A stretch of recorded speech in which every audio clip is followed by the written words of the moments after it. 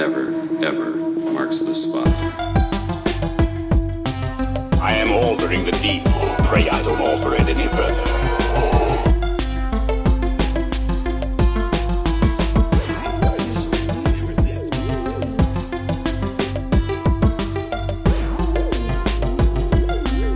What's your favorite scary movie?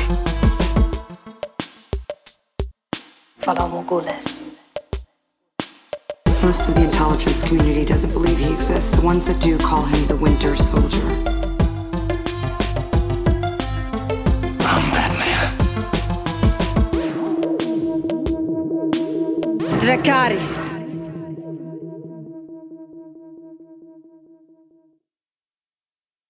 Hello, everyone, and welcome to this week's episode of the Top 5 Report, the podcast that wonders if Storm from the X-Men were to shoot a bolt of lightning at Nightcrawler, would he be able to teleport away in time? My name is Drew. I'll be your host for the evening. Along with me, as always, is my brother Peter. What's up, man? Here, what's up? Not much. Just figured I'd hit us with one of those hard nerd questions that makes you wonder.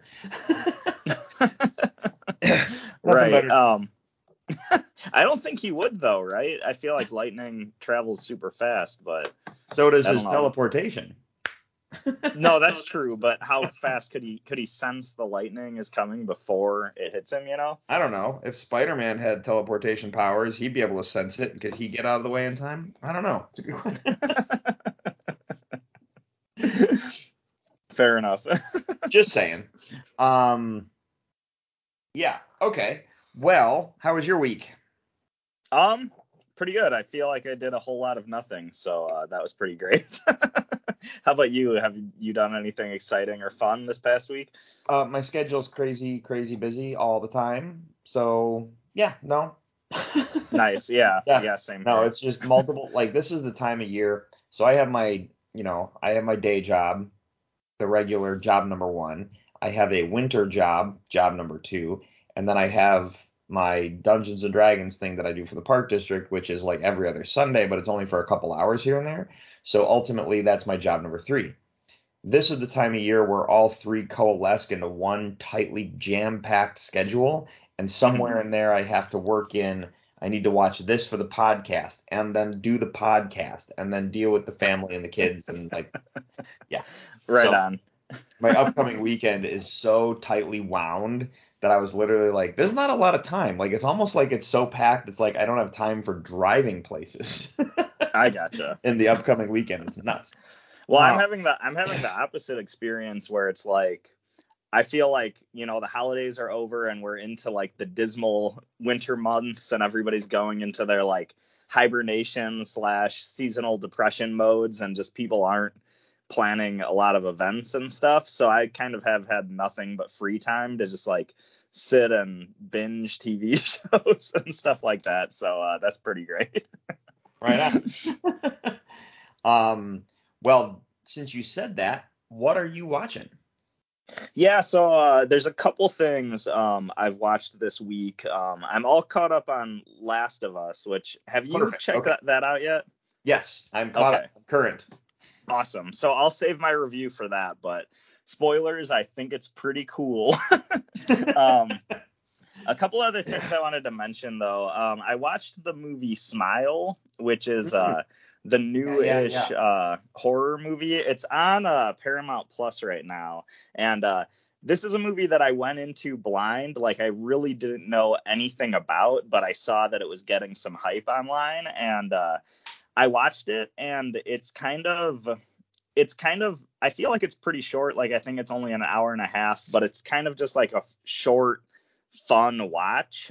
It's one of those movies that I feel like it might be a little bit overhyped because I don't know if I feel like the movie is as deep as I wanted it to be. Like, I feel like it's kind of like the movie's sort of this quick breakdown of the plot is it's about this psychiatrist or therapist or whatever who witnesses one of her patients commit suicide in her office. And when the patient kills herself, she has like this creepy smile on her face. And ever since that happens, the therapist is haunted by visions of people, including that deceased patient, kind of following her or appearing in random spots with that same creepy demonic smile. And it's kind of like, it kind of has this like It Follows level of like, if you've seen the movie It Follows, there's kind of like a weird chain letter aspect to it where each victim is also going to become a victim in somebody else, and it's going to be this big chain letter that's going to pass it on. And it kind of has like this creepy smile demon keeps going from victim to victim sort of plot to it, but I felt like it maybe wasn't much deeper than that. So I feel like this movie, I think, is a solid horror film, but if you go onto like horror Twitter, for example, people are blowing this up, and I feel like it's maybe a little bit overhyped, but it is a fun little watch. Like, I didn't mind it at all. But the most interesting part I thought there was about this movie is it felt very much like a Japanese horror film. And I don't know if it's based on a Japanese movie or manga or where it came from, but it feels so it was just weird, like the vibe of it and the way the plot progresses and stuff. I felt so much like I was watching The Ring or The Grudge or something like that. And just that in itself seems, I don't know, it almost felt like it reminded me of the horror movies I was watching when I was in high school, as opposed to the newer sort of like elevated horror films we've been getting for the last few years, which I just thought was really weird. And thinking about how like every decade or so, I feel like there's a big horror trend, like we had, you know, like the Japanese horror films, and then the torture horror films came in, like Saw and stuff. And then we got like The Witch and Hereditary with like the sort of elevated horror stuff for the last decade. It kind of, just looking at it through that lens, and like you might call me crazy, but I really do think Smile felt really Japanese in a weird way. It almost made me excited because I'm like, the 2020s, what's going to be the big defining horror genre of this decade? So that's kind of what I was left thinking about. And I had one more thing that I watched. I don't know if you have any comments on Smile or any questions, Drew. I haven't seen it yet, and I love I really enjoyed the trailer like a lot, and I was like, this is one I'm probably gonna have to watch. Even if I never see the movie, the trailer was enough for me to go, that was such a good like. The trailer by itself. Do you remember in Grindhouse when they had the fake movie trailers? Yeah. That's what this movie felt. That's what the trailer for Smile felt like. But it also, like, every one of those trailers for Grindhouse was like, I want to see that movie. You know what I mean? So yeah. Anyway, go ahead. Nice. That's awesome. I still want to see some of those Grindhouse trailer movies. Rob Zombie needs to make Werewolf Women of the SS. I'm telling you. Yeah. Right. But so then the other thing that I've been watching, not as much as I'd like, but I've been watching as much as possible, is That 90s Show on Netflix. I don't know if you had the chance to check this out, Drew. I don't know if you're interested in That 90s Show at all. I have walked into the room while it's been on, and I really wasn't that impressed with what I had seen. That's so, okay. However, that being said, I watched all of Fuller House, and that was not that Fuller House is bad, but it definitely wasn't the top tier amazing production quality that you get out of some television shows. So I should criticize That 90s Show if I've fully watched the entirety of Fuller House. So that's actually a really, really funny reaction to the show. I can kind of segue off of that and say I didn't watch any of Fuller House. I watched Full House as a kid, of course, but it was kind of one of those things where it was just on TV. Like, I never considered myself a big fan of Full House, but That 70s Show, on the other hand, I actually was a huge fan of back in the day. I think it's like one of my favorite sitcoms. I think I've actually talked about it on the show, but I think I loved this show, That 70s Show, when I was in high school, because it was the first sitcom that I saw that really felt like it was realistic when it came to like the teenage characters' motivations. Like, everything felt like you were seeing things through the eyes of the teenagers, and it was like very realistic as far as the sort of trouble and motivations of those characters, as opposed to something like Full House or Family Matters or Boy Meets World or whatever that felt very Disney-ified, for lack of a better term, but you know what I mean, like kind of dumbed down and everything's made more innocent. Like I liked that that 70s show characters were always trying to get into trouble or trying to get stoned or whatever it was.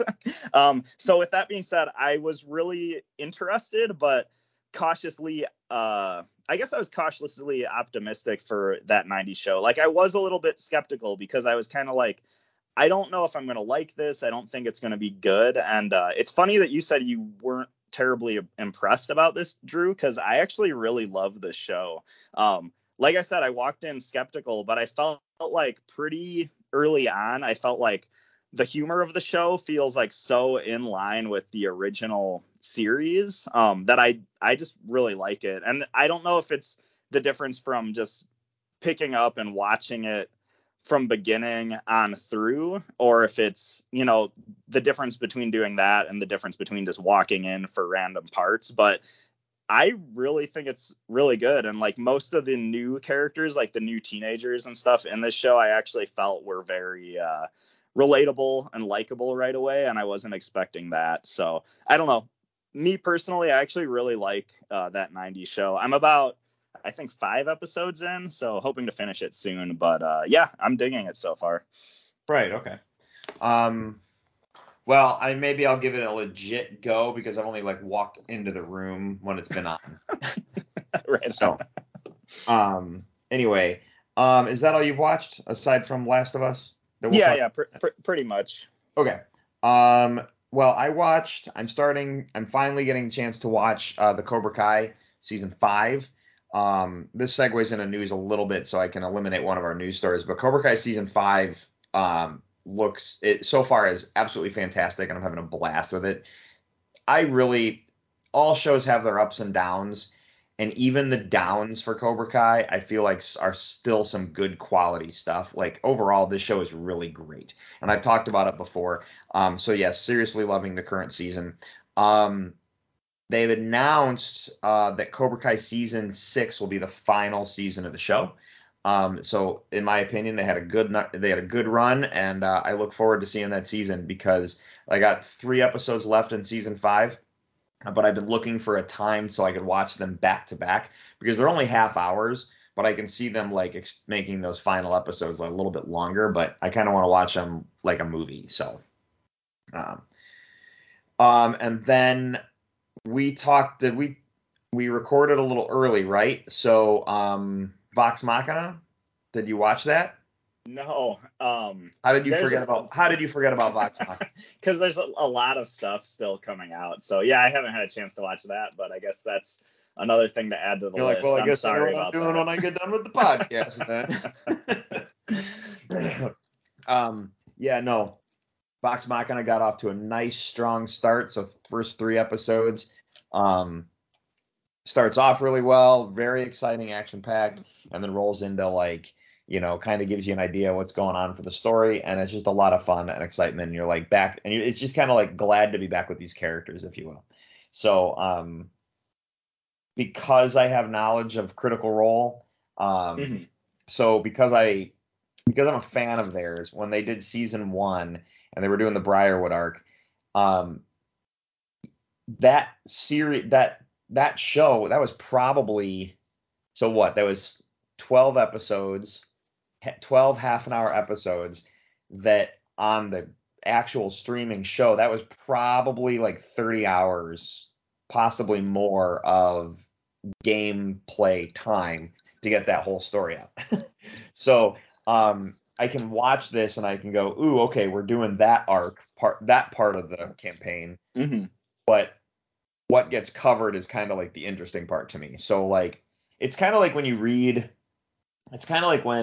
Marvel or DC announce what the movie is going to be. So like, oh, hey, it's going to be Captain America, Winter Soldier. Cool. I have an idea what that means, but they could still stray a little bit. So as a reader, I'm in tuned, but I kind of am still on the ride with everybody else. So I'm not 100% where they're going, you know? Right on. Yeah. So here's these creators that created this thing, and they might tweak it a little bit to get it to where they got to go in a different span of time. So you know what I mean? So I'm really excited to see where it goes. Nice, strong start. And then otherwise, I watched Last of Us, which, just like Peter said, spoilers, it's cool. What did you think of Last of Us? Seriously, first impressions. Right. So and let me add in, have you played the game? I was just going to get to that, actually. Okay. So I have not played any of the Last of Us games. I've seen some gameplay of it. Like, I've had friends playing it, so I've watched it a bit, but I didn't really know any of the lore or anything. Like, from what I saw of the game, it was more me going like, oh, cool character design, really good graphics, really brutal battle sequences and stuff. That's kind of what I was left with, but I didn't know a lot about the story.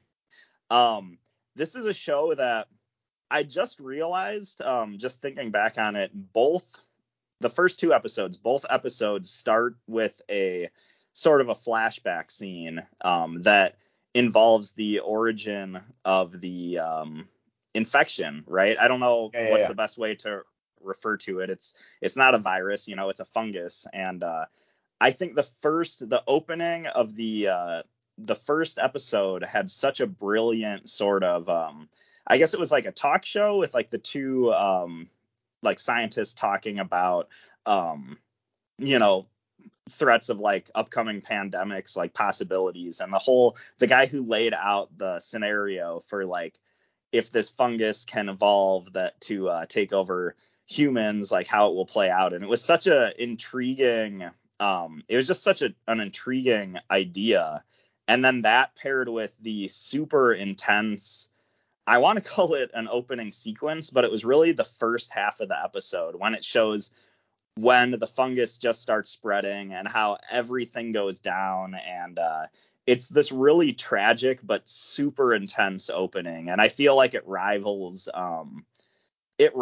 openings for me, like the Zack Snyder Dawn of the Dead movie or 28 Days Later. Like, it really has that sort of like, I feel like it feels pretty iconic, and that's hard to say because it just came out. But for me, I feel like it does rival a lot of the great zombie movie openings we've gotten for a while. And I think that's pretty awesome. And then from there, the second half of the first episode kind of went into, it was that sort of, I can't remember how many years later it was, but it's kind of, this is where this problem started. And then it starts establishing the world after that. And, where do these characters pick up? Where are we going from here? And that stuff, at first I thought it was a little bit tedious, but they did have to do a lot of that world building for you to kind of get back into the story. And then we went into the second episode, and the second episode was just, I felt like was super action packed, super intense, and it felt short. Like, I feel like both episodes felt shorter than they actually were, which is the best thing possible. But they both leave you with this sense of, I just want to know where they're going next. Like, how can it already be over? I just want to know where they're going. So that's my vague review of it, but that's kind of where I'm left with right now. What are your thoughts, Drew? Well, I have more knowledge on the game than you do.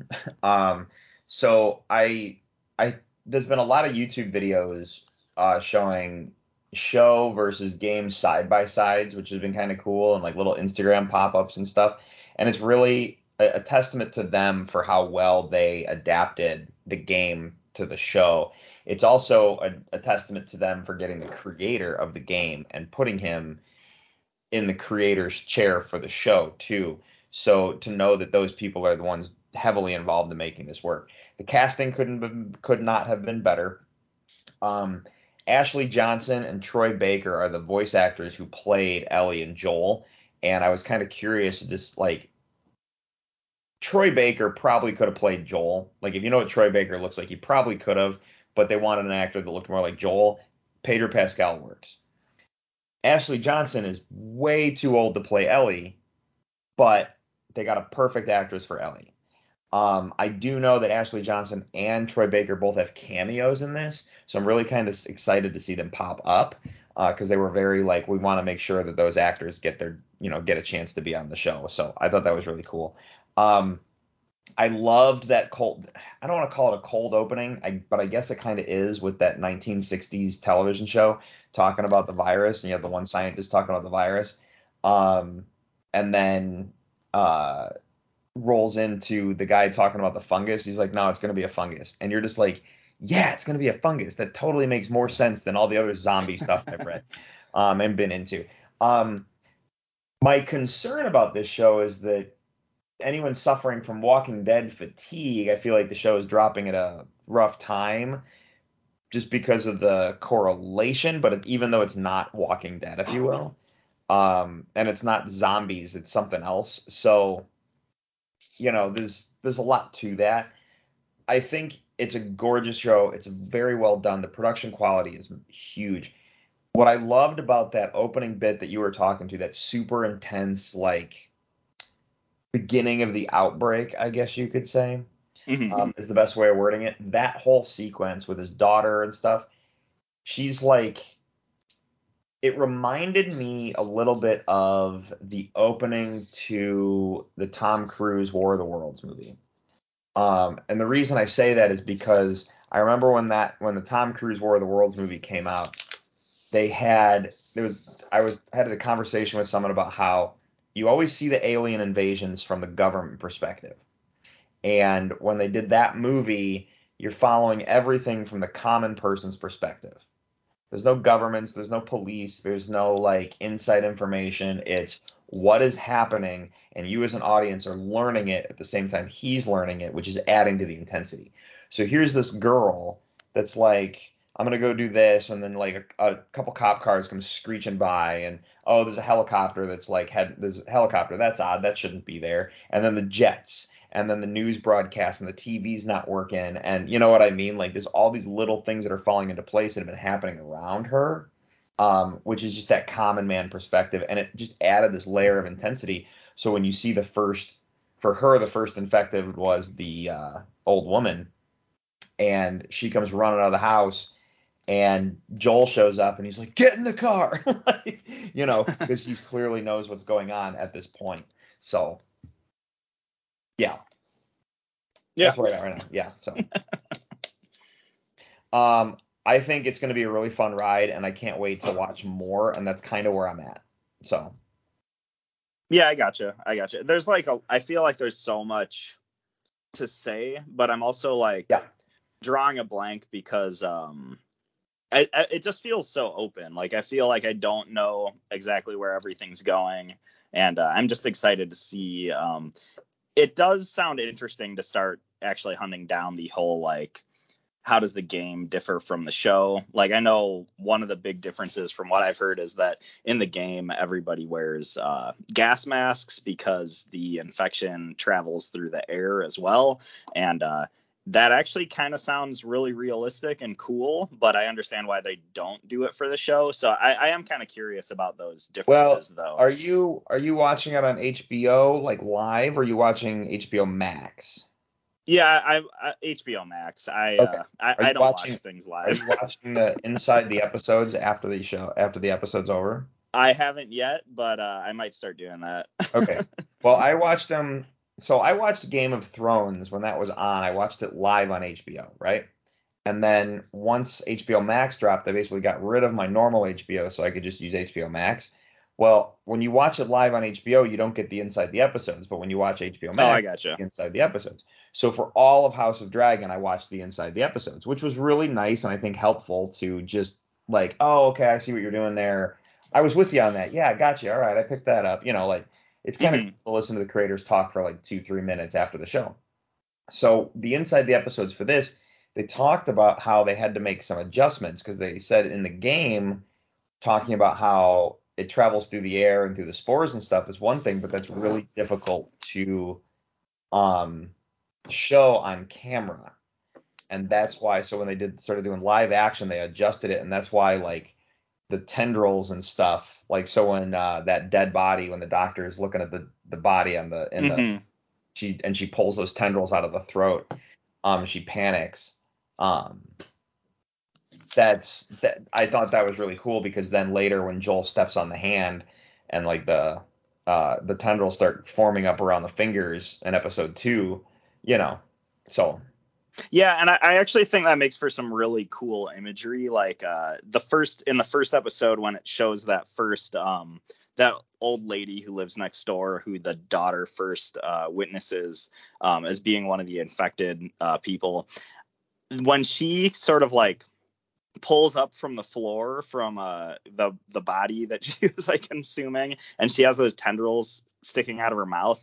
That was so like distinct and so creepy looking. And yeah, I've been talking to some coworkers about the show, and from what I've heard, that's not really a part of the game, which I was really surprised at.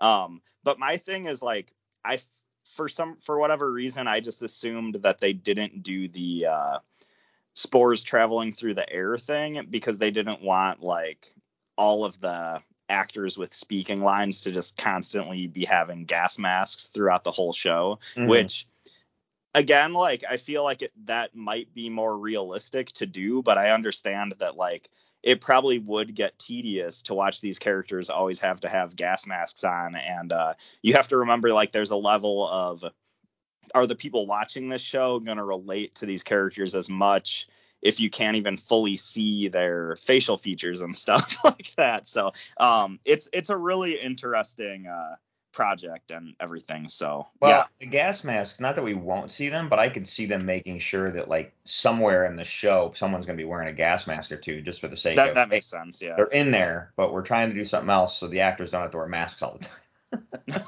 Right on. I mean, Pedro Pascal wears a mask in his other show like nonstop, so give him a break. Yeah, but but in The Mandalorian, it's not every single character, you know what I mean? So yeah. That's kind of what I was thinking. I know. All right. Well, we'll be talking more Last of Us, obviously. So for right now, let's jump on to the news. So we got some things to cover. So. All right, let's see here. All right, so this I thought was interesting that we're getting news about it now. Thunderbolts is one of the last movies in Phase 5. We got a little ways to go because Phase 5 starts next month with Ant-Man, but we have a lot of TV shows and movies in the mix, right? Thunderbolts starts shooting in June. To me, that sounds early, but when I was thinking about how the Marvel machine works, that might not be early. That might be normal. And we're just looking at it going, they're starting to shoot already. The movie's coming. Oh, no, we got to wait until, so there might be a lot to that. So I just thought that was interesting that it's starting now, but I might be reading too much into it. Yeah, fair enough. James Gunn hints at using Marvel actors for DC. James Gunn said in an interview, "We have hundreds of roles to cast, as I've always done with some will be brand new faces, some will be actors I've worked with before, and some will be actors I've never worked with. What matters the most is that the actor fits the role and they're easy to work with." It's really nice to hear that, but I think the internet has gone a little overboard with we're going to see Marvel actors in DC films. I don't think that's necessarily a bad thing. The actors are going to take the jobs where they take the jobs, and we've had some actors already in DC films and vice versa, go both ways. So it's not that big of a deal. I mean, Ben Affleck was Daredevil, and then he was Batman. I mean, that's maybe not the best example, but you see what I'm saying. Like, absolutely. It's not unheard of. So it's nice to know that James Gunn has a plan, and we're just excited to wait to hear for it. I honestly would go the opposite way of the internet, to be honest. Like, I actually don't know if I even think it's that special that this is going to happen, because I do feel like all comic book and sci-fi movies and blockbuster movies all seem to be just really sharing the same pool of actors. And like, I'm a little bit more on the fence of like, if you're going to be rebooting the DCU, like, let's bring in some fresh blood. Let's bring in some faces that we don't know. But it is what it is. This is a huge discussion we could have at a different time. The whole concept of like, are movie stars a good thing? Like, is it good to go to a movie and already have preconceived notions of the actors you're seeing? Or are you actually more immersed when you don't know the people you're going to see in the story. And I think that's a huge discussion. So I'm not trying to go on a tangent. Well, but, okay. Just something. Here you go. Kind of my perspective on the whole thing. One of my favorite things that I used to do with my friends, just in random conversation, like when you're at work and you have to do like some mundane project, and you and like two friends have to, like two of your work buddies are doing some mundane projects. You start playing like some kind of a game when you're talking.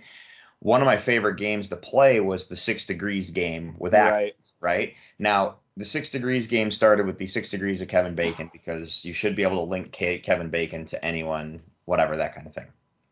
And within 6 moves, right? This person was in this movie with this person, who was in this movie with this person, who was in this movie with Kevin Smith. There's the connection.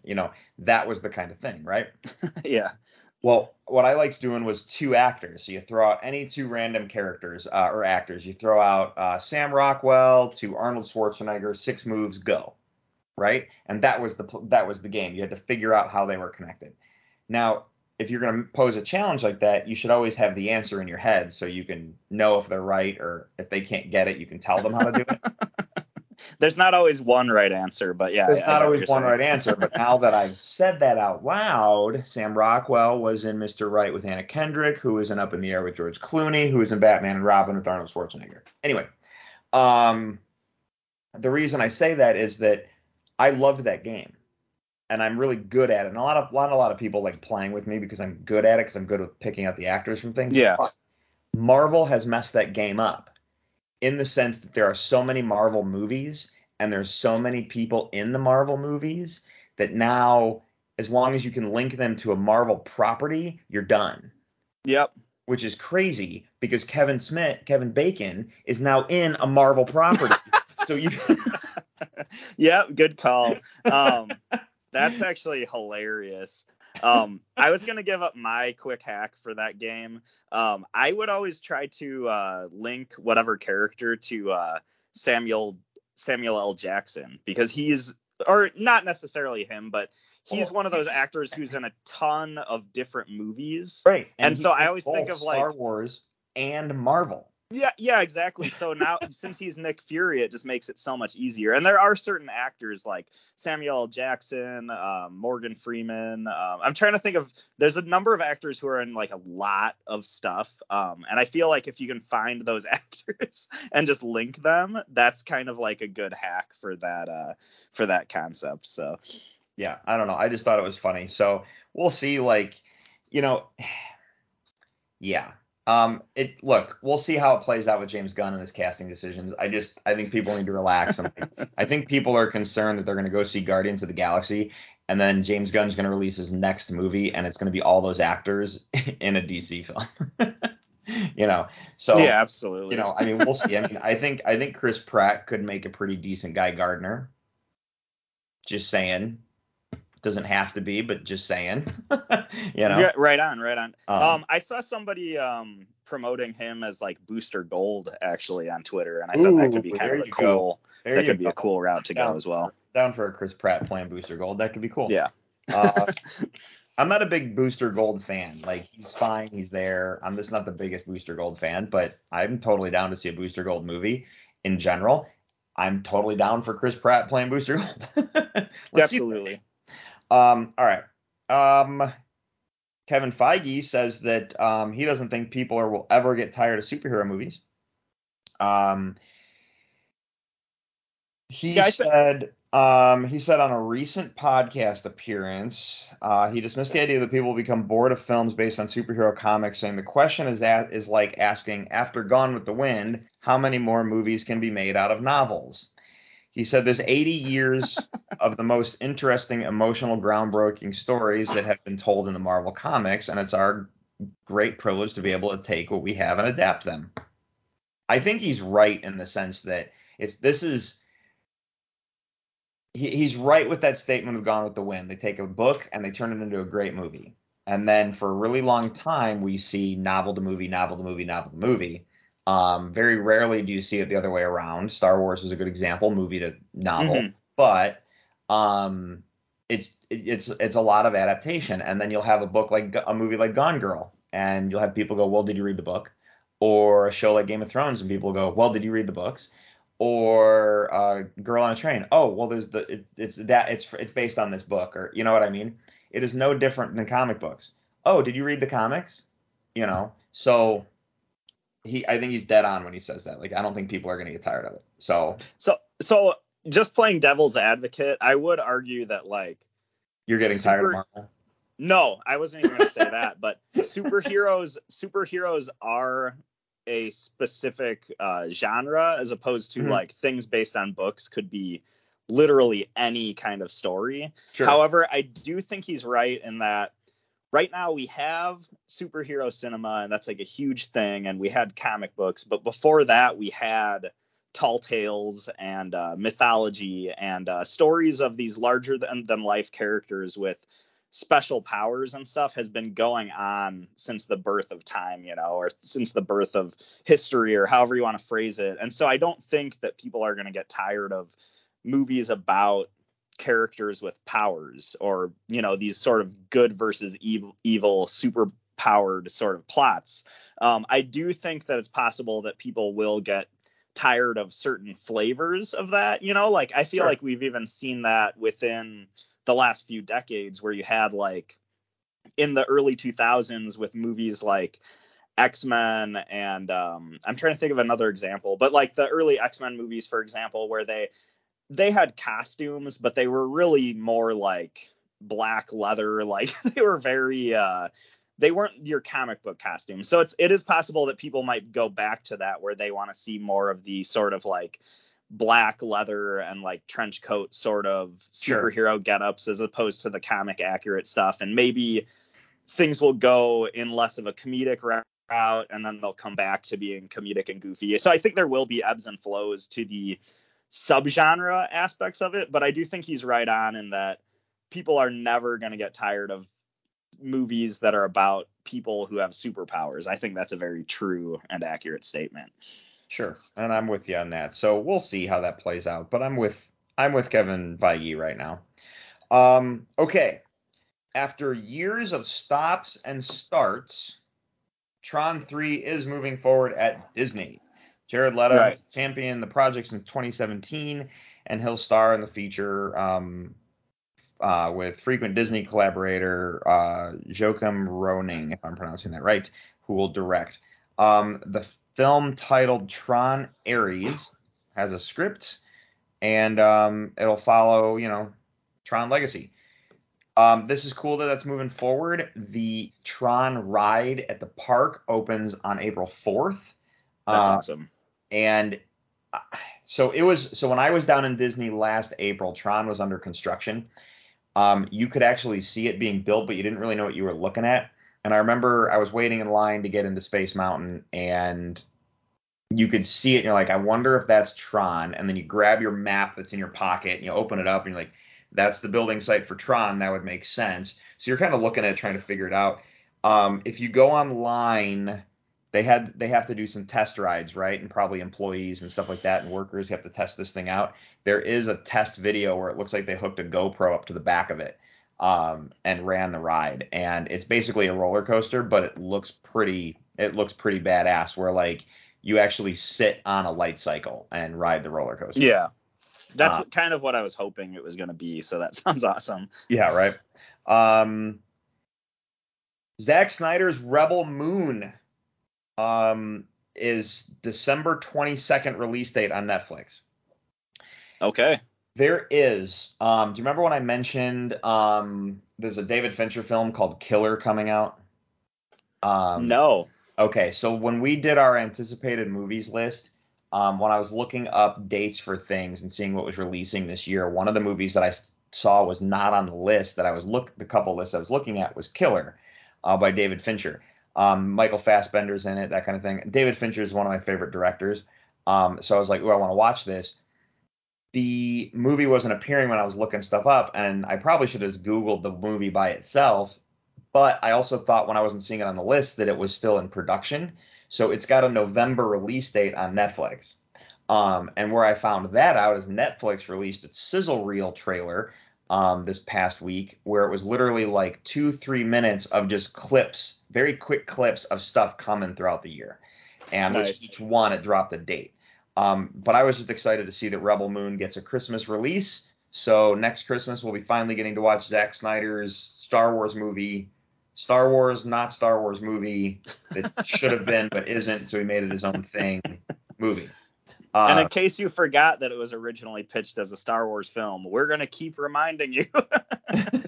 So while you watch it on Netflix, that's all you'll be thinking about. Yeah, right. All right, here's a blast from your past. Biker Mice from Mars will be returning with a new TV series and toy line. Absolutely. I did hear about this.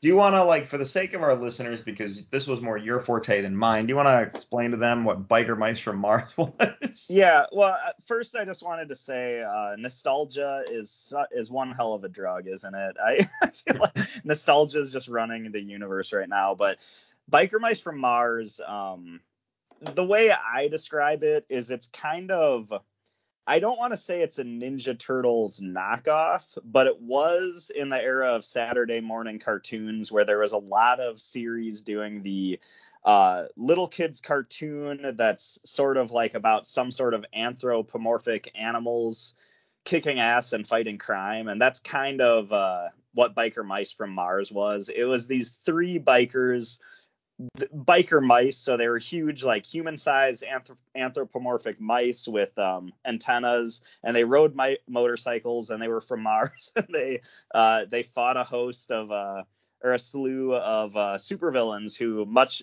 of the supervillains were anthropomorphic animals as well.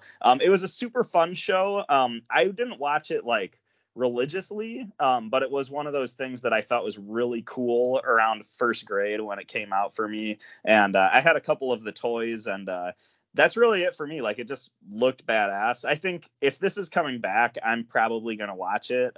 It sounds pretty fun, but I don't know your thoughts on this whole thing, RJ. I don't know to what capacity is it coming back. Is it going to be a like computer animated show? Is it going to be classic animation? Is it going to be like an Adult Swim thing? Is it going to be an HBO Max? Like, when they said that they were doing the Scooby-Doo show based on Thelma and calling it Thelma, I didn't realize it was going to be the adult thing that Mindy Kaling's doing. I thought it was literally like a regular Scooby-Doo show based around Thelma, right, as opposed to the right. Like, I didn't, you know what I mean? So we don't really know what this is going to be. This could end up being a Rick and Morty version of Biker Mice from Mars. I didn't even. I was just thinking we were gonna get the X-Men '97 style Biker Mice from Mars, but we very well could. But we also could get all the people who gave a shit about Biker Mice from Mars are in their 40s now. Let's give them what Right on. And I didn't even think of that idea, so that's pretty funny. Right, we got to make it grow with them. Like, I don't know. All right. All right. So. Biker Mice from Mars off the table. Here's the big news for the day. The Oscar nominations dropped. So the Oscar event is March 12th. So that means that, Peter, you and I will be discussing our favorite films. Let me just jump down here. So March 12th is that Sunday. So you and I will be discussing our favorite films from 2022 the week of March 9th. That way our episode drops the Monday after, or the next day, so we can see what the Oscars think. And then those of you, for our listeners who are going to listen to our show, you will know what we think about our favorite movies from 2022 on the following Monday. Regardless of winning, that's what we'll know. So that week, that's when we'll be doing that. Anyway, so the Oscar nominations dropped. It's funny when you think of, like, when people use the word, oh, it was an Oscar snub, it's really weird to say that now. Like, just thinking about it, the long time we've been talking about movies on the show and analyzing and stuff, I just think it's weird to say that. All right.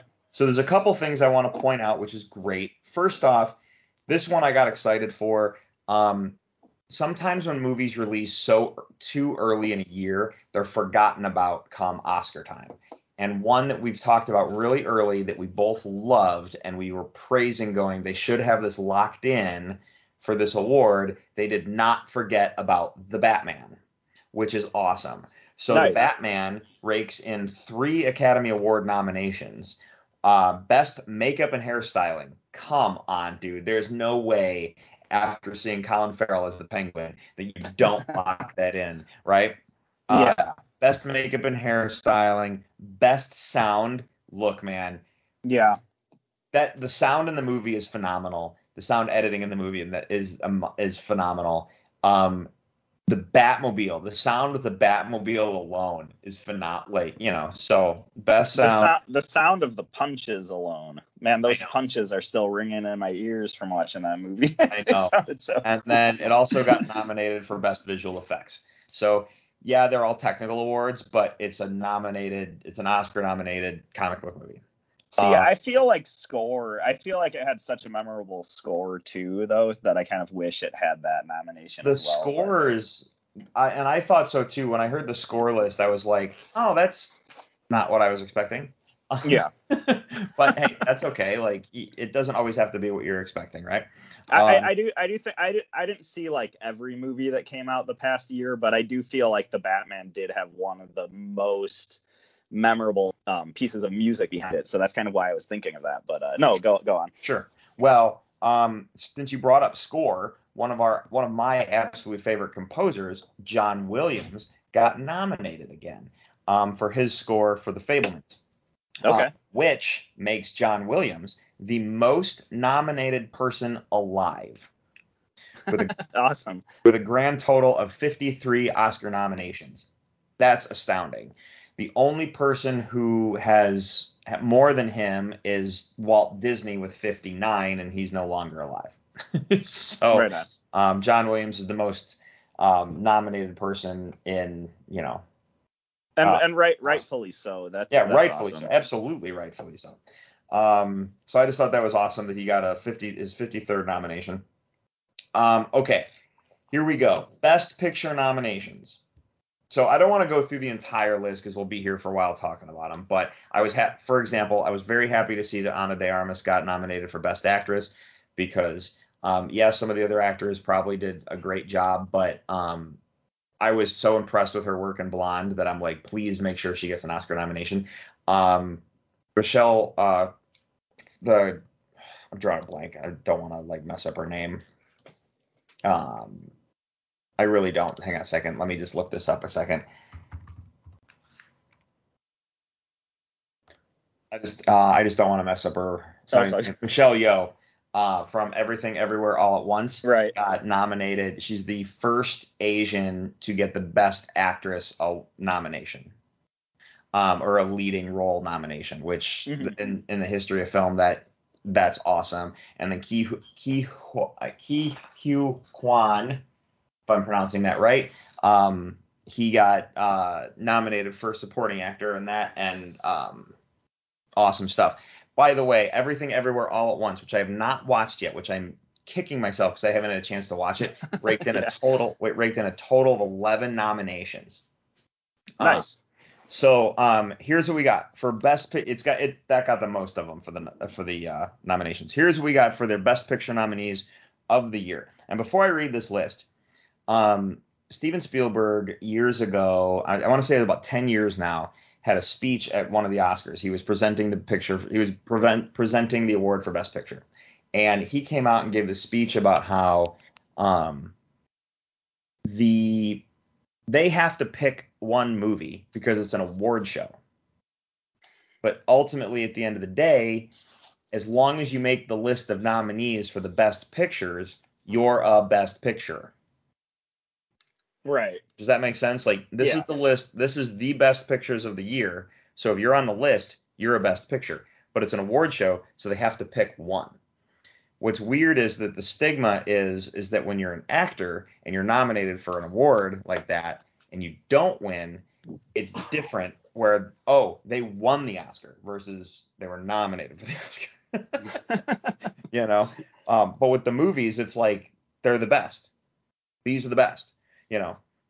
So anyway, that being said, the Oscar nominees for Best Picture are All Quiet on the Western Front, Avatar: The Way of Water, The Banshees of Inisherin, if I'm pronouncing that right, Elvis, Everything Everywhere All at Once, The Fabelmans, Tar, Top Gun: Maverick, Triangle of Sadness, and Women Talking.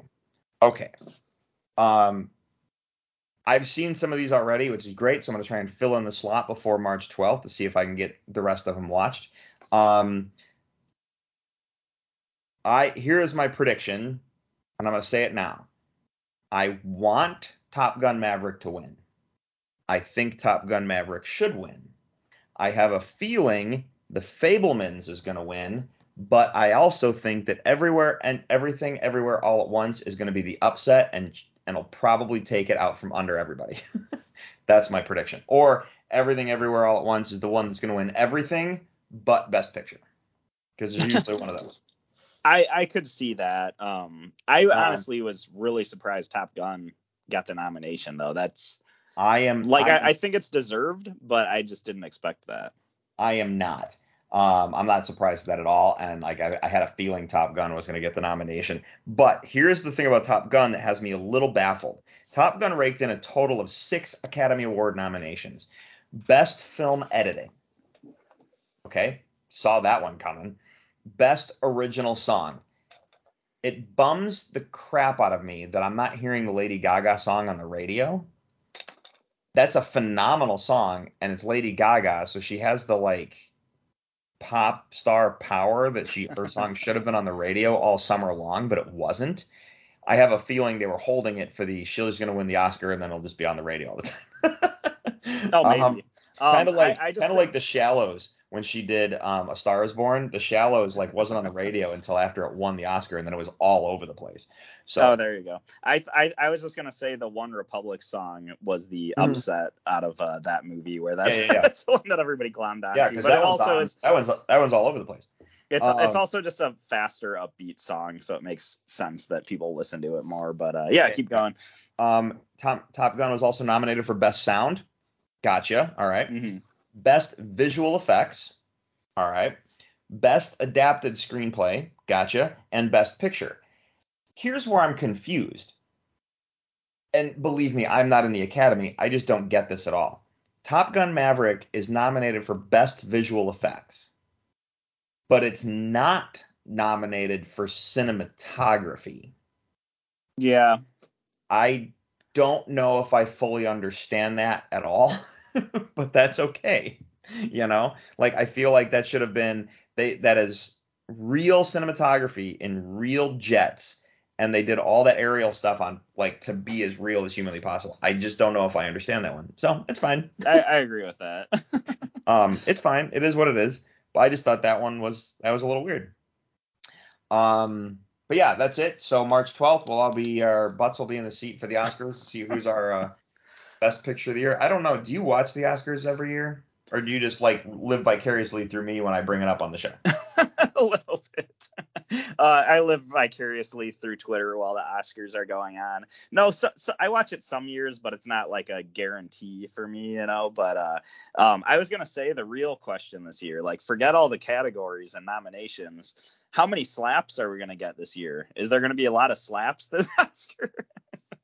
Right. Is this going to be the slappiest Oscars award ceremony we've had so far? That's what I care about. So I don't know if we're going to get any slaps this year. They're going to like it's funny. It's funny because, hey, there's got to be some level of like there's no way we're letting that happen again this year. But at the same time, there's got to be like if you think about the ratings or sorry, like slight train of thought there. You could kill someone with your bare hands, and they let those people on airplanes. So we'll see how the Oscars plays out with the slaps.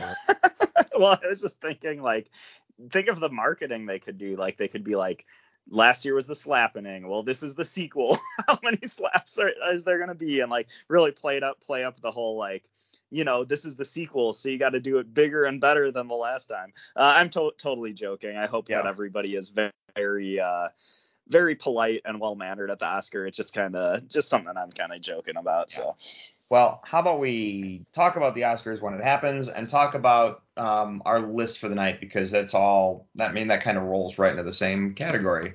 Right on. Sound good? All right. So let's talk about the list and roll the thing.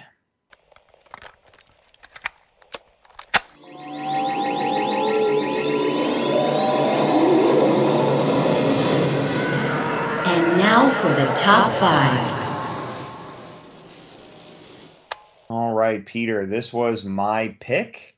So I was just thinking, I was scrolling through our list of lists, what have we not discussed? And I was shocked to find that we've never talked about our favorite directors before.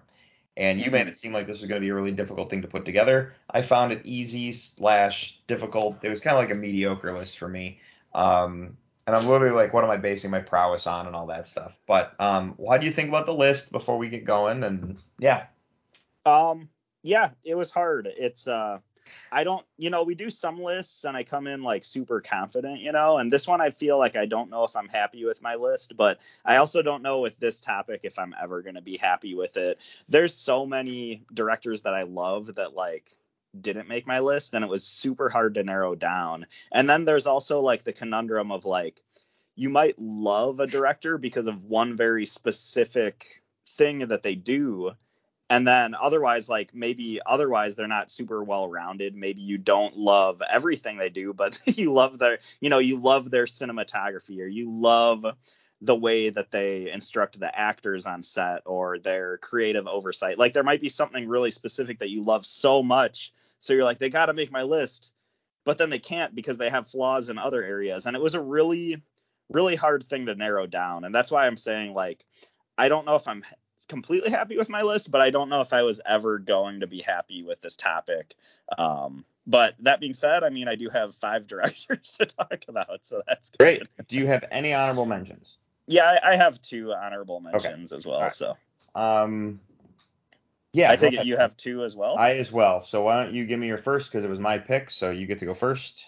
Yeah, so I picked 2 honorable mentions. They're both directors I love, both directors I've talked about a ton on the show. And yeah, I don't know if it was just like, not that like I think they're necessarily flawed or not, but I do think both of these directors are not quite the level I wanted them to be for my list, I guess. But the first one I went with isn't going to surprise anybody, but I feel like it is a little bit of probably not mentioned a lot in top directors categories, but I went with Kevin Smith because Kevin Smith, I don't know if I think he's the greatest director ever, sort of thing. And I think some of his creative choices I actually don't necessarily like. But at the same time, God damn it, he's made some of my favorite movies of all time. So he had to make my list at least as an honorable mention, sort of thing. And it's one of those things where it's like, I don't know that I think he's one of the best directors ever, but he's also made some of my like favorite movies ever at the same time. So it just kind of ended up as an honorable mention in that way. So yeah, I hear you with the Kevin Smith. And the big thing with Kevin Smith for me, like, yeah, he might not be the greatest director on the planet, but I think he's a wonderful storyteller. And sometimes that's not necessarily like, the director has to like, director's a weird category especially when you think about it in like on the movie industry. So like when you have like the best director award at the Oscars, right? It's a weird category because what they put into it to say best director. We're talking about our favorite directors and the films they work on, and he's definitely made some of the movies I've laughed my butt off at and watched repeatedly and like really enjoyed and embraced. I'm a fan of his from not just his movies but his podcasts, his television stuff, the Kevin Smith brand in general. So I look at this as him being a director also comes down to the fact that he's so embracing of his fans, and he's so there for when we have our fan, when he has fans come to see him or talking directly to them, and you're always involved with what he's doing at all times. There's this level of it's that break between the film universe and us down here, how he sits on everything. You know what I mean? So there's that really cool, there's no disconnect. It's like Kevin Smith's like, this is what I'm working, guys. Let me tell you about it.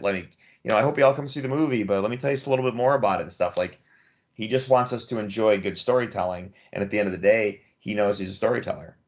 Yeah. So. And I think that's all true. And that's kind of how you cultivate a fandom and a sort of like family of followers that you can relate to and bring on your journey. And you really do, cultivate a loyal fan base doing those things you were just talking about. And not to go on too much about Kevin Smith, but I'll just say this really quick. Like, another thing I love about his movies is that he the way he shoots movies feels very accessible. It's one of those things where you watch his films and you think to yourself, I could do this. And a lot of times those are the most inspiring things, where you watch something and you're like, this is cool and I like it, but I also feel like I could throw my hand in at creating something like that. And I think that's one of my favorite parts of him too, is he's a director that inspires creativity to me. So there you go. Sure. I guess that rose into mine. And in terms of storytellers, this is one that I kind of struggled with when I was making my short list. And I'm like, where do I put this? Doesn't even make the list, that kind of thing. And this is James Cameron. He is down here on the honorable mentions list because I wasn't sure if I could say he's one of my all-time favorite directors. I think the guy makes really, really, really good movies. But sometimes I feel like his storytelling is almost better than just putting his face behind the camera and giving direction. And that's why he's making an honorable mention on my list here, because I think he makes really good movies, and he's definitely made, like, I love Aliens and Terminator 2. And I think Titanic's great, and True Lies is absolutely wonderful. But sometimes it makes me wonder if it was more him in the writer's chair putting the story together than it was being behind the camera making the movie. It makes me wonder with like True Lies, for example, if James Cameron's producing and writing and talking to the actors and stuff, does the movie still come out the same? Okay. Maybe not with Avatar, but with some of the other ones, like I feel like sometimes he comes down to being a storyteller. I feel like I like his writing more than I do his directing. I'm not 100%. Oh, okay, I get. I'm not 100% sure on that. That's why I'm making an honorable mention. So, yeah. Nice. Anyway. Okay, so my next honorable mention, another director we've talked ad nauseum on the podcast, but I actually went with Zack Snyder. Zack Snyder, I really like as a director. I think he has some of the best looking movies that I think I've ever seen, just in my personal opinion. Like, I love his approach to the cinematography and the set work and the character design, and kind of like how he oversees like the creative aspects of his films. Like, visually, I feel like he produces some of my favorite just visuals in cinema that I've ever seen. I do think that I was typing. Who'd you say? Zack Snyder? Yeah, Zack Snyder. Okay. I do think there are times when I watch Zack Snyder movies and, like, as much as I love him, like, I will admit sometimes I think he goes a little darker than I would like, and sometimes he really likes to combine music with imagery, so you'll get these sort of like montage sequences in all of his movies, and sometimes I think those linger on a little bit too long, but he's still like one of my favorites. So I guess what I'm saying is I don't think he's perfect, but I also think he is damn good, and he's definitely one of my favorites. And it's really a lot of people's distaste for him actually just comes down to personal taste, because some of the things people complain about are actually things that are like my favorite parts of his movies. So it's really, I think a lot of distaste for Zack Snyder is a lot more subjective than I think people want to admit in a lot of cases. But yeah, he's awesome. And the last thing I'll say, which we've talked about before, but he has a lot of very intricate imagery and messages and meanings he hides in his movies, and that's really cool to dissect as well when it comes to certain lines of dialogue or certain background elements, like relating to some reference to some like old mythological tale, or like he has a lot of just weird Easter eggs in his movies that are really, really cool as well. And if you're interested into going down that rabbit hole, I would just hunt down somebody from the Snyder cult on like Twitter or something like that, and just seeing the crazy Easter eggs that are found in like Batman v Superman and stuff like that. So yeah. So my next honorable mention was also Zack Snyder. Oh, awesome. For literally all the reasons you said. Great. Why Zack Snyder doesn't make it in the actual list for me is because I feel like in terms of him being one of my favorite directors, he's very new to my favorite director list. Oh, I gotcha. And where like I don't think there's one movie he's made that I have disliked, but it's also he's new enough to my favorite director list that I'm still feeling him out. But for all the reasons you said, he's, that's why he is where he is for me. So Awesome. I Yeah. didn't expect to match on that one, but that's cool. Neither did I. And I actually expected you to be like, oh, it's in your honorable mentions, but it's in my actual list. I thought. What is your first actual pick of the night? Yeah, so my first actual pick, this is where it's hard to decide what order I want to do these in, but I actually went with Peter Jackson, which I feel like Peter Jackson is kind of a shoo-in, but he kind of isn't, because he brought to us the Lord of the Rings trilogy. Like, he brought us that series, and I feel like 10 to 15 years ago, he would be the shoo-in, like, number one favorite director of a lot of people. And I feel like in recent years, he doesn't get that same amount of clout placed on him. And so that's why I say he's kind of a shoo-in, but kind of not.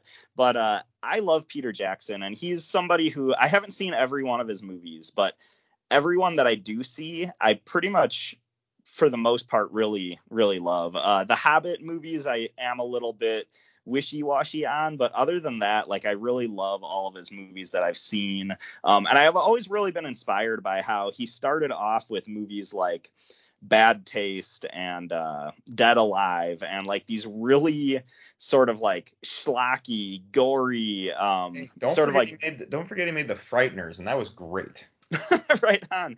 But yeah, he's somebody who started off with these really like super gory sort of like indie horror films, and I love that he went from doing that to bringing the Lord of the Rings to live action. Like, he went from like super lowbrow but really amazing stuff to bringing like one of the most heralded film trilogies to live action, and I always found that story arc of his own career really inspiring. And when it comes to Lord of the Rings, some of the best movies I've ever seen, like, just period. They're amazing. One of my favorite parts of Lord of the Rings is like in Fellowship of the Rings, Fellowship of the Ring, there's a part where they're all in like a tavern, and there's like a fight that breaks out, and there's that iconic shot where the ring gets flipped up into the air, and Frodo's like reaching up trying to catch it, and the ring lands on one of his fingers, and it's this really iconic like bird's eye view shot of that happening, and the ring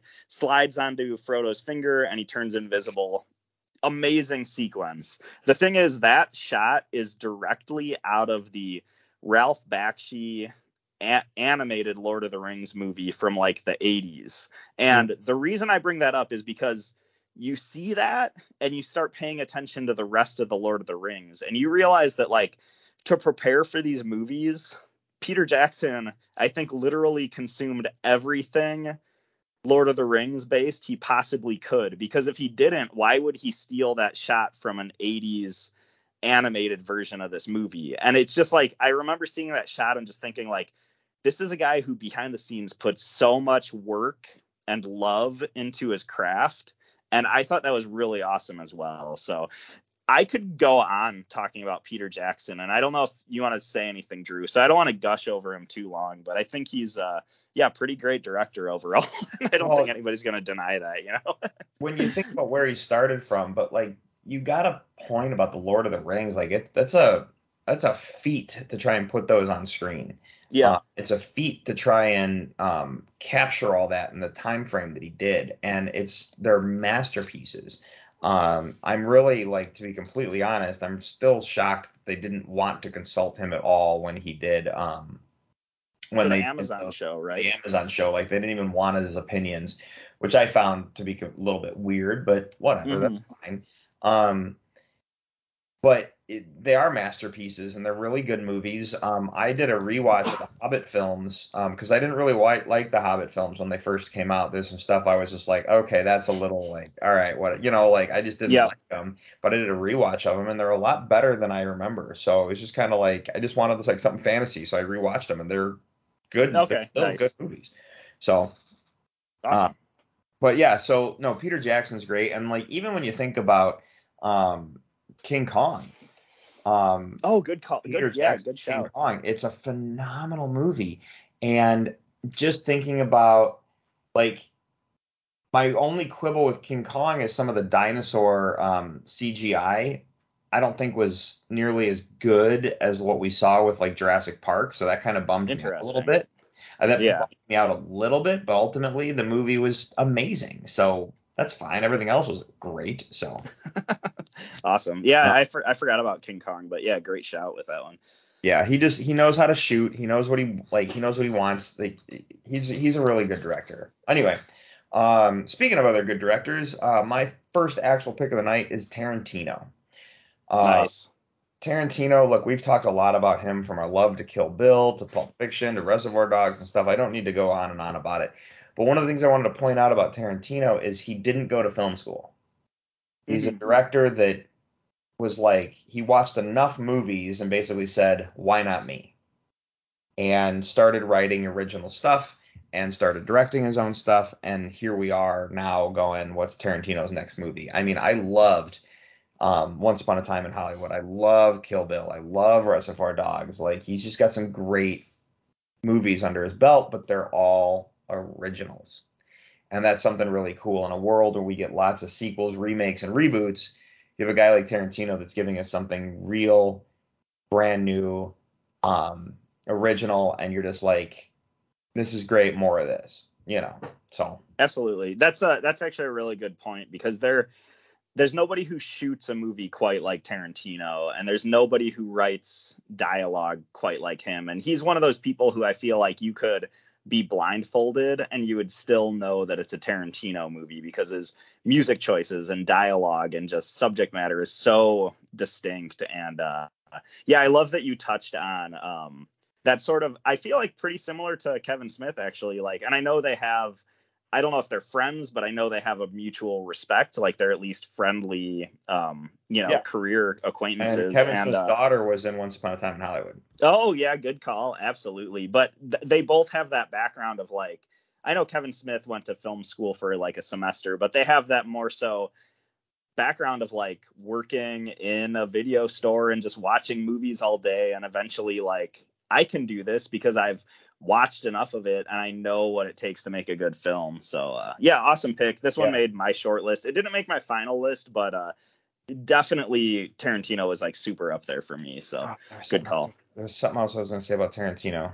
Oh, my bad. No, you were going on when you were talking. I was like, oh, that's perfect. I need to remember to say that. And it's literally like just off the top of my mind. Anyway, maybe it'll come back. Anyway, yeah, go ahead, man. What's your next pick for the night? Right.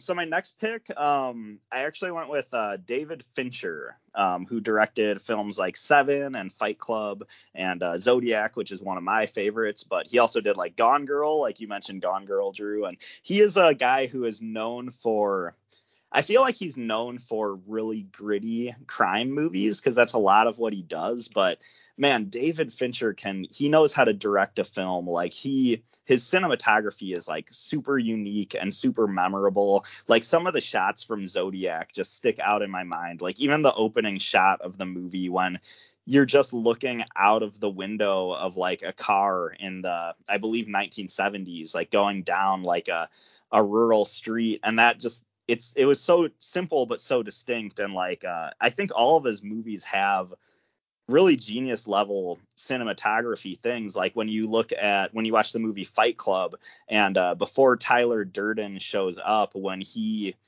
does show up in the film, but he shows up as flashes in the background, this sort of like blink and you'll miss it. Oh, Brad Pitt just randomly I just randomly saw Brad Pitt out of the corner of my eye. I wonder what that's about. And I think he really approaches his craft in a really subtle but like just super smart sort of way. And I love that he does have that notoriety as like this really like gritty director. But I feel like if you watch a movie like The Social Network, like, I feel like everything in that movie felt very almost really like sanitized and like overly clean. And it definitely gave you a different vibe than you get from a movie like Seven, for example. So I love the subtle ways that he's really distinctive in his storytelling. And he's obviously a guy who works with a lot of amazing stories that he takes on. He has a lot of really cool actors that I love that he works with too. So yeah, I just think he's great. I don't have a bad thing I could say about David Fincher. You know what I mean? What's interesting about David Fincher is that in the midst of what you said, first off, I remember what I was going to say about Tarantino, so I'm going to go back just a little bit. Fair enough. Tarantino kind of has that signature style. I think the first time we really saw it with Tarantino, where you show the ending of the movie first, and then you go back to see how you get there. That's right on. That's a very signature thing for Tarantino. The reason, however, what we're talking about right now is the David Fincher. We match on David Fincher, actually.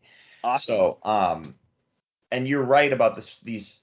He has a very specific way of shooting, and even if it's like a bright story, there still seems to be like this dark undertone.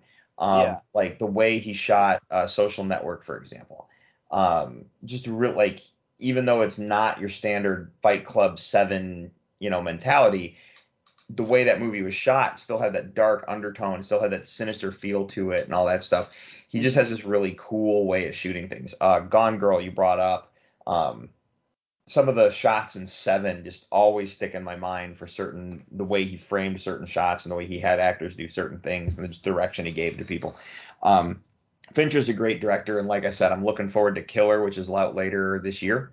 So, yeah. Yeah, absolutely. And not to like keep harkening down on David Fincher, but I do think like the movies we've brought up in this with this director, Seven, Fight Club, like these are movies that are going on like 20 or 30 years old at this point, and people are still talking about them. Like I feel like it's every couple of weeks I hear somebody in my daily life bring up Seven, and it's just awesome that he's left us with so many super iconic films like that. So Yeah.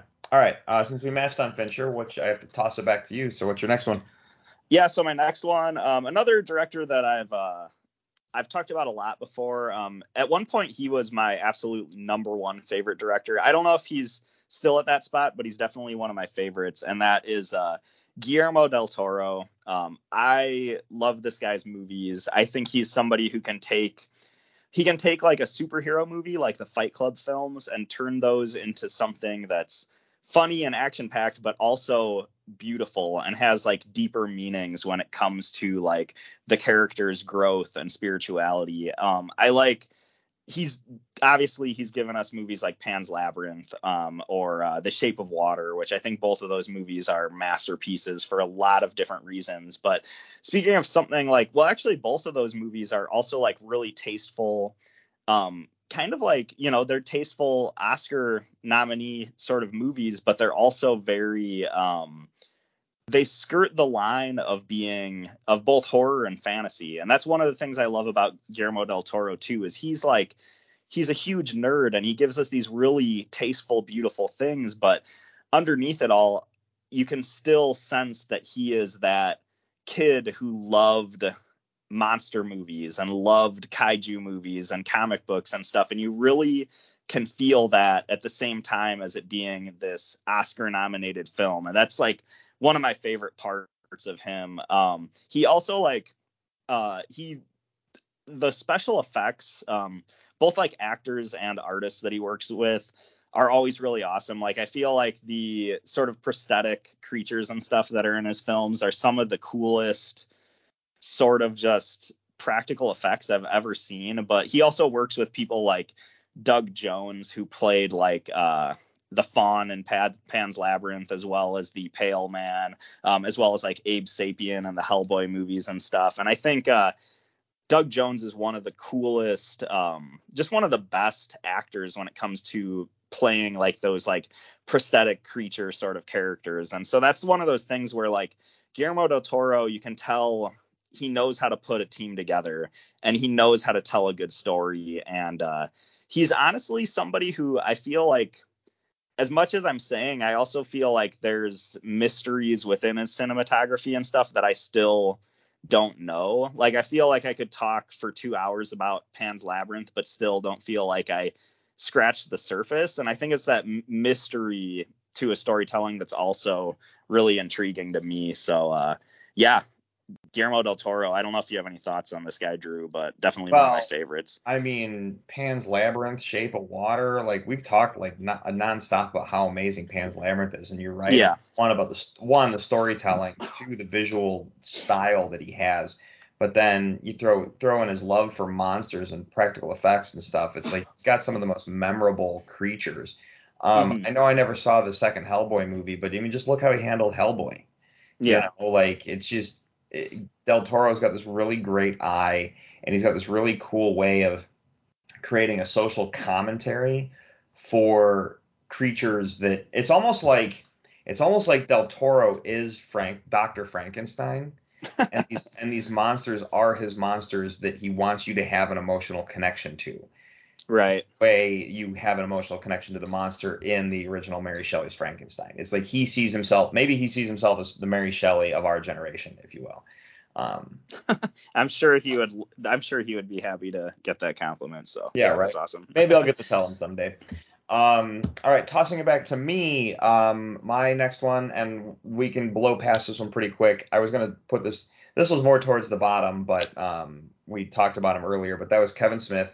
Oh, sweet.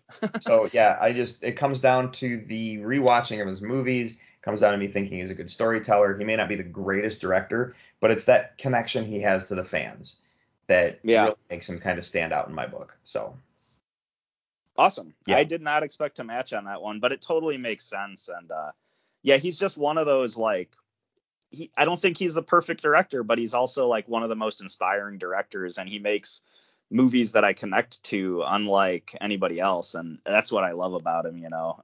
Like he is great. So I don't want to undermine that, but I do understand people's criticisms of him as well, but he is great. So that's kind of where I sit with Kevin Smith. So yeah. Anyway, what do you got for me for your second to last pick of the night? Yeah. And luckily these aren't ranked, because honestly, like, all of my picks could really go pretty high up there. But for my second to last pick, I went with Sam Raimi.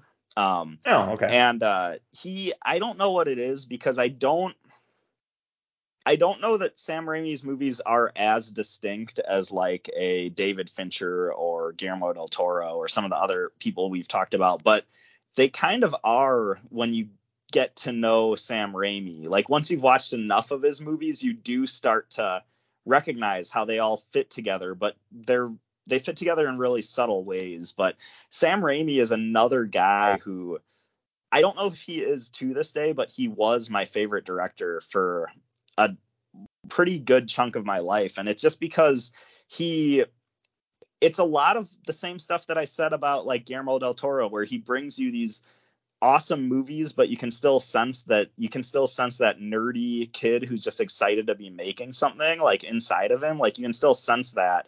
And like, kind of pretty similar to what I said about Peter Jackson too, where Sam Raimi is a guy who started making Evil Dead, and it was like this super low budget, super gory horror film that he just like went into the woods with his friends to make. And they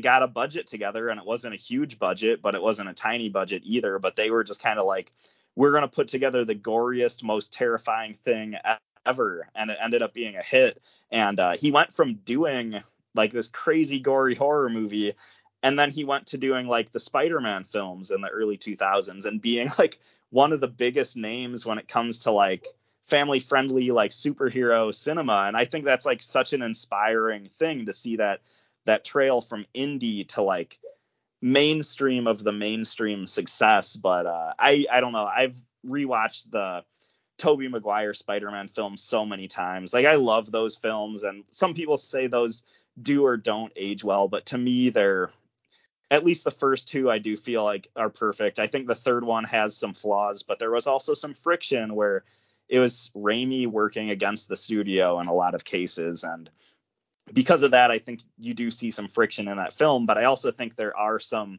beautiful moments from Spider-Man 3. Like, if you watch Spider-Man 3 and you watch the sort of awakening of the Sandman, like, there's this really beautiful sequence where the camera's doing like a circular shot around the pile of sand that slowly starts undulating, and you see like a hand form up from the sand, and then it falls apart, and then you see like a face form up, and eventually it grows into the Sandman villain that we all know and love. But I remember thinking that sequence was one of the most beautiful things I've seen. And it's like, yes, this is Spider-Man 3. This is like a pretty flawed film, but it still has that sequence that is so beautiful. And that's like, I think that's what I love about Sam Raimi, is he does balance like the horror and the darkness with the beauty and the lightness as well. And I've gone on, and I still feel like I haven't scratched the surface with this guy. But the last thing I'll say is Sam Raimi, in my opinion, is not afraid to get campy. Like, he will get cheesy with things. And like, I mean, go watch Army of Darkness. Like, this is a guy who loves his cheese, but he does it in the best way possible. And it's always this sort of like self-aware, like, okay, the way this part of the movie is being presented is super corny, but it's also awesome. And you just have to admit that, because I'm going to take you for an awesome ride through the story. And that's really what I love about him, you know? So, yeah, Drew, I don't know if you have any thoughts on Sam Raimi, but yeah, one of my favorites. You covered a lot on Sam Raimi, so like there's not much I can say. Absolutely. But what I really like what you said about his childlike wonder. Yeah. Because I really feel he has that, in the sense that, you know, he had that comment when he did Doctor Strange and the Multiverse of Madness. He had a comment where, I'm coming back to Marvel to show these guys how you really make a superhero movie. And I kind of loved that. But you watch that movie, and man, he was having so much fun with that film. Mm-hmm.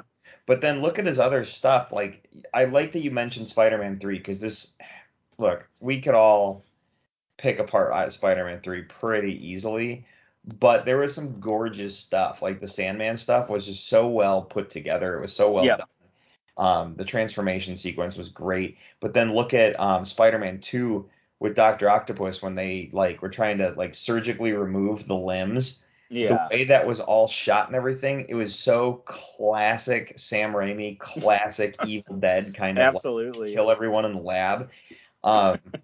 They even had the one doctor who had like the bone, like, you know, the circular bone saw or whatever it is, and that's like totally an Evil Dead throwback. So that was amazing.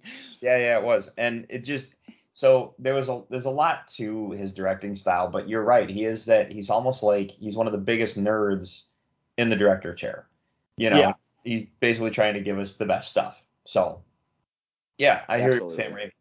All right, so my next one is, I thought because of us matching and stuff, this one was going to be one I was going to bring up earlier, but that's Judd Apatow.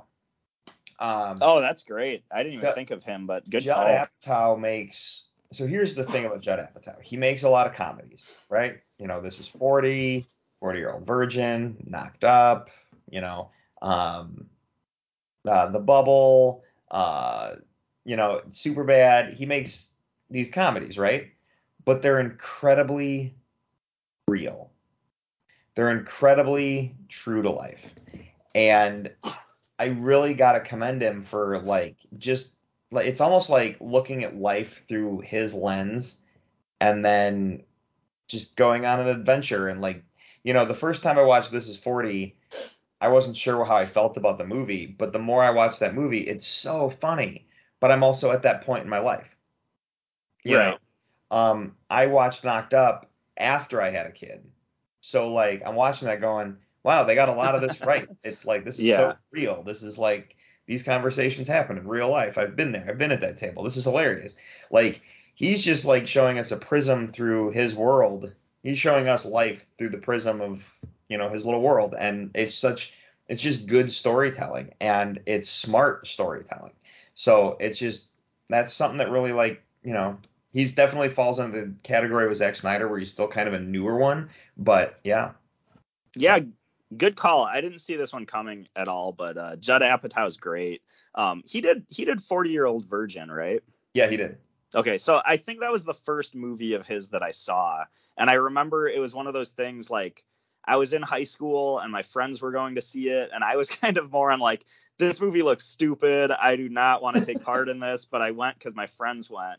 And by the end of the film, I was just like, no, that was actually pretty awesome, like, I have to admit. And the thing about 40-Year-Old Virgin, as much as it's a goofy, raunchy, irreverent comedy, it's also like really smart, and it has really relatable characters, and it's really real in the way that, like, if you've ever worked retail and you've had like your jackass coworkers and stuff, like, everybody in that movie felt like they could be a real person. And I think all his movies are really smart in that way. Like, I love Knocked Up. I'm pretty sure, I don't know if I might be wrong, but I'm pretty sure he got to start directing a lot of the old like Freaks and Geeks TV show episodes. And I love that series as well.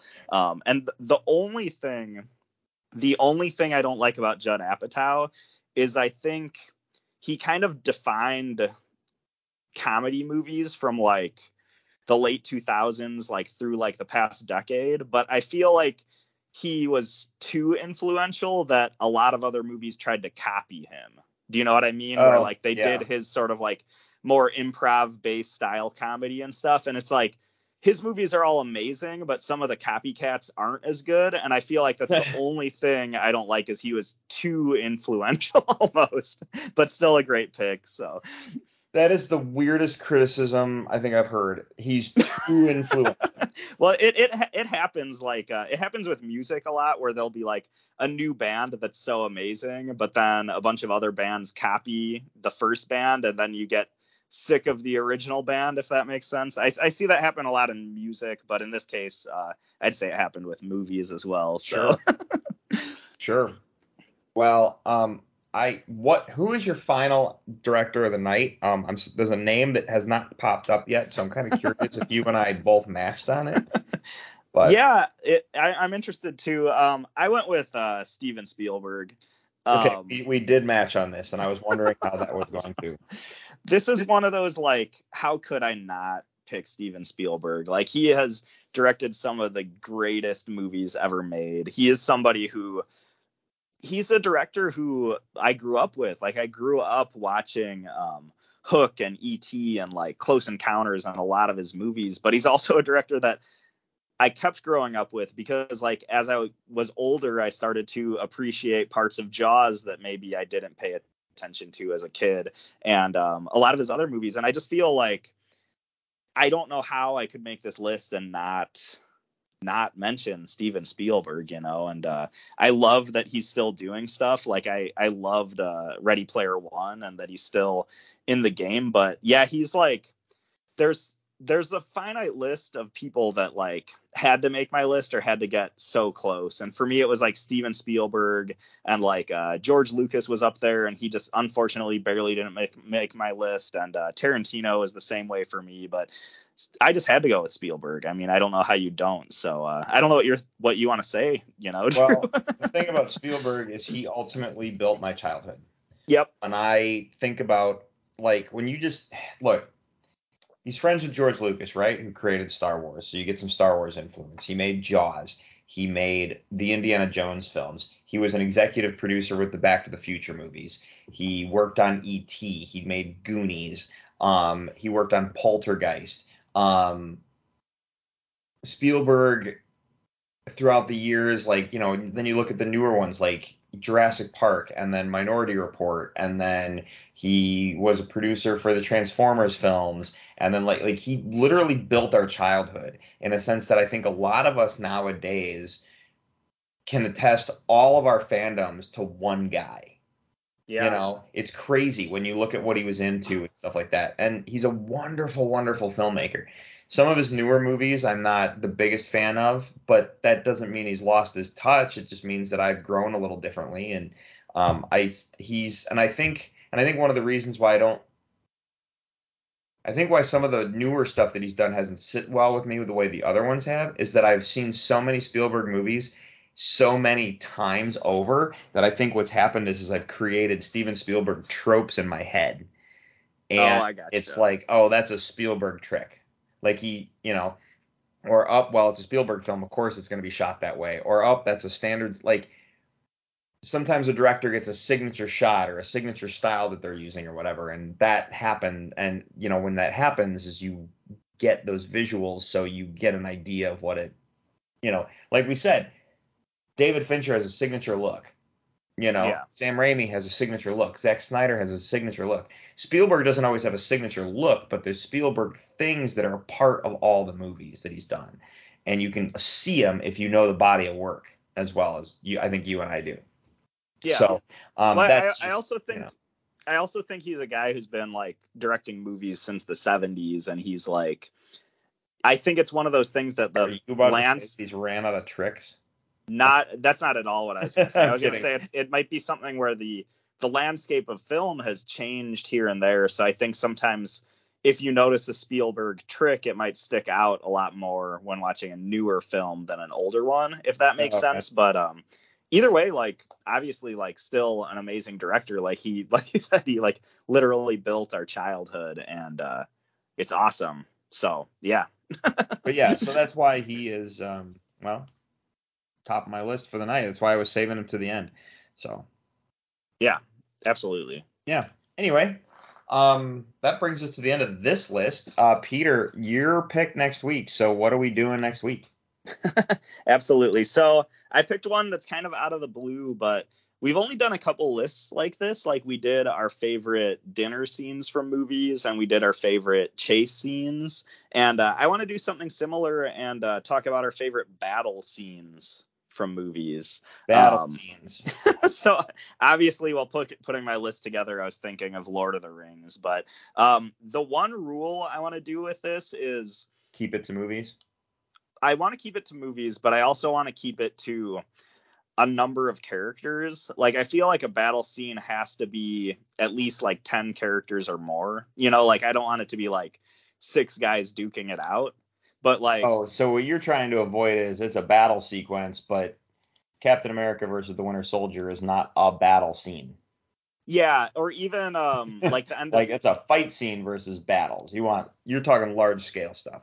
Exactly. And I was kind of thinking like I feel like the airport fight scene in Civil War, I feel like that might be the smallest you could go. And I feel like that was about 10 to 12 characters in that scene. You know what I mean? I'm really thinking larger scale stuff. And like it pains me because like the end of Man of Steel, like they call it the Battle of Metropolis. Like they use the word battle, but it's really Superman versus Zod. And I guess if you add everybody up, there probably is more than 10 people. But since it's mainly Superman versus Zod, I wasn't even going to include that into the list. I kind of want to look at your more larger scale tactical sort of stuff. I get what you're going for. So that's this will be a good conversation. So yeah, absolutely.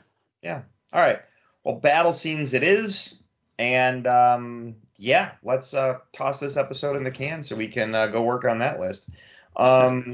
Everybody, do us all a favor. Check out our website, top5report.com. There you'll find links to all of our social media, Twitter and Facebook, along with our link to an email, top5report@gmail.com. You can hit us up there. Social media, either way works. We are on Google Play, iHeartRadio, Stitcher, Apple Podcasts, Amazon, Audible.